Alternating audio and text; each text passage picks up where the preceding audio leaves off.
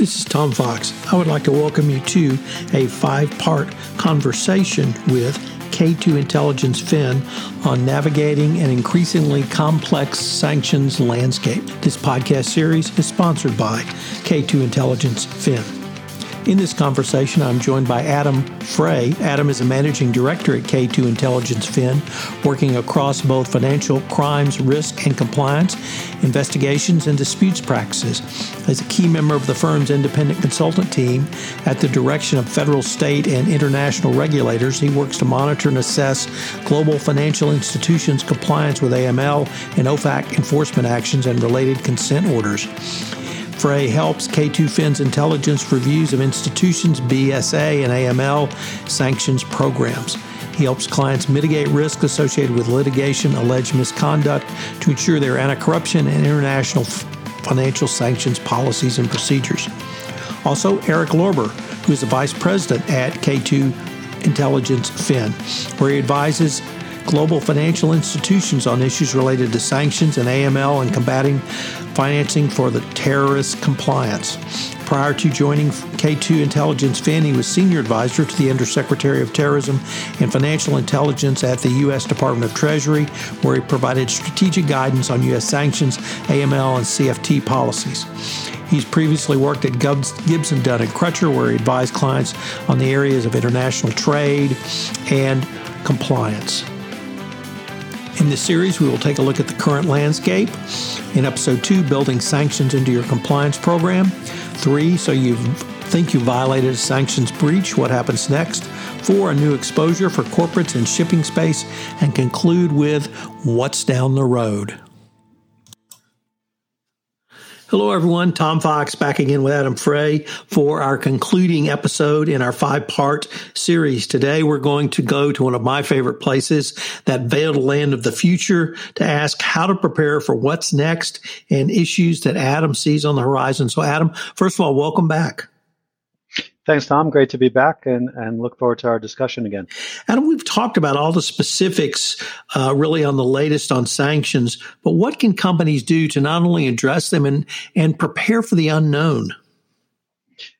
Thanks, Tom. That's a really great question and obviously the $64,000 question here. I know my colleague Eric touched on this a little bit in one of the other episodes, but just to expand on that a little bit more, and I think the very first thing is make sure all staff understand their sanctions risk and the importance of complying with the organization's sanctions obligations. And we talked a little bit about this before in a previous episode, but really the two critical components there are tone from management, tone from the top, and ongoing training. And those are going to be critical to having each and every person internalize their ownership of the risk. The second is staying informed of the very fast-moving landscape. Subscribe to regulatory updates and alerts. Subscribe to industry alerts. To the extent you have time, keep abreast of the developments in the news and industry, industry publications. Third, ensure that you have adequate resources to address the issues. So that can include, trying to leverage existing resources where possible, or even leveraging third-party providers if and when your internal resources are not available or aren't sufficiently or don't have the sufficient or appropriate expertise. Adam, you said something in an earlier podcast about having each employee own their own financial risk, giving them the training on what they need to look for, giving them the ongoing support, perhaps educating them on how they could either speak up, raise their hand, or get the information to a subject matter expert in compliance. Would that be a way that you could see a entity having both not only the flexibility to deal with future issues that are on the horizon, but also sort of the robustness of a compliance program that could go in a different direction if it had to do so? Yeah, I think absolutely, Tom. I think, to the extent that you can get each person at the ground level, understanding that they're responsible for the sanctions risk, or at least understanding what the sanctions risk is of their activity, of their product, and that at the end of the day, the bank's risk or the institution's risk is their risk as well. That culture of compliance and that culture of understanding that risk can only redound to the benefit of the organization. You'll always need the compliance department, the second line of defense, and the control functions. But to the extent you have buy-in from all employees, it definitely is something I think that can only be for the good. And one of my observations about the coronavirus health crisis has been that it didn't really start new trends in compliance, but it may have accelerated trends that were already in place. So I was wondering what you might see as some of the other trends. Do you see those trends accelerating because of the massive changes we've literally had in the last 30, 60, 90 days? Or where perhaps else should a financial crimes compliance practitioner look? So from a sanctions perspective, Tom, I think one of the interesting things that we're seeing is that there are multiple different programs and targeting either list-based or countries, but you're actually starting to see the overlap there. And I think to your point about things accelerating, you really see how globally connected and how everything kind of ties together. So, for example, you'll see how currently, the OFAC is looking at targeting Chinese entities, but it's under the Iran program, or there are Russian entities under the Venezuela program. And so you really start, or Iranian entities under the Venezuela program. So I think you're starting to see how connected everything is to itself, and you really can't look at things in isolation.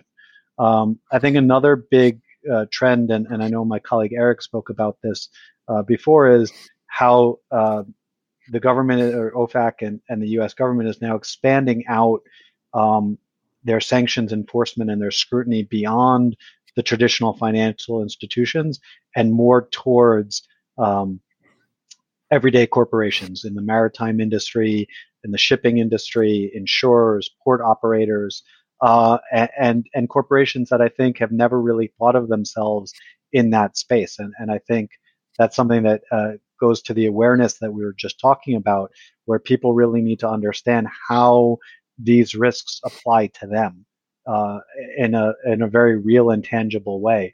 That it's not theoretical, it's not outside of their purview.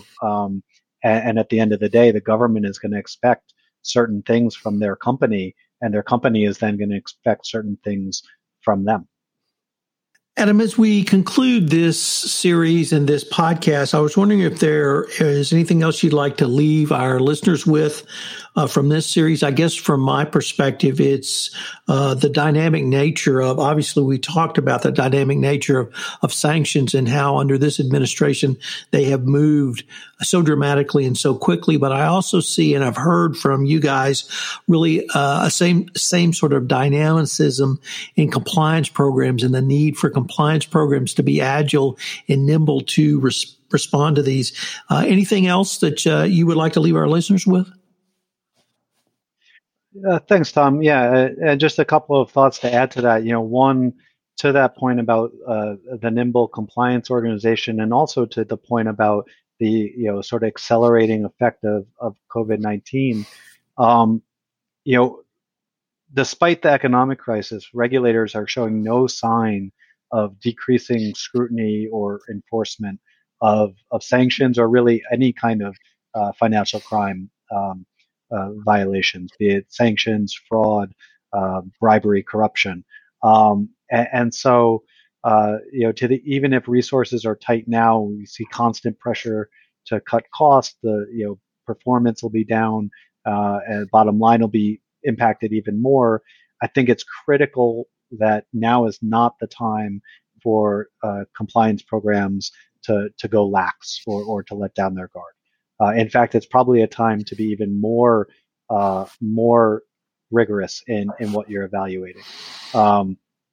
Second, I think to the extent that violations do occur, and obviously, no organization can be perfect, and no compliance program can be perfect. But to the extent that you can demonstrate a strong program and a strong track record before something happens, we've seen that the way the government may look at you would be impacted by that. So again, I think this goes to the idea that now is the time, if there isn't a problem, when it's really the time to put the resources in and get your house in order, so that if something happens down the line, you can demonstrate that you had a strong program in place to try and prevent it in the first place. That old adage, I hate to say it, but the ounce of prevention is worth a pound of cure. And I think in this case, and with compliance in general, it's very much true. And finally, just to add to the point that, at least with sanctions in particular, that scrutiny is expanding beyond the traditional industries and corporations and financial institutions where it's been focused. And so maritime industry, shipping, insurance, a lot of other companies that deal with exports to some of these countries and high risk geographies that may not have thought that really either the sanctions applied to them or that they had to worry about it, probably need to make sure they're getting up to speed on these different programs.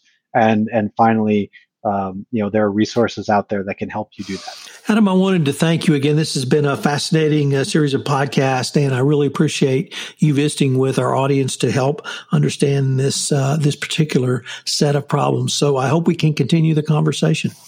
Thanks, Tom. It's been my pleasure, and really appreciate you having us on for the conversation, and look forward to speaking again.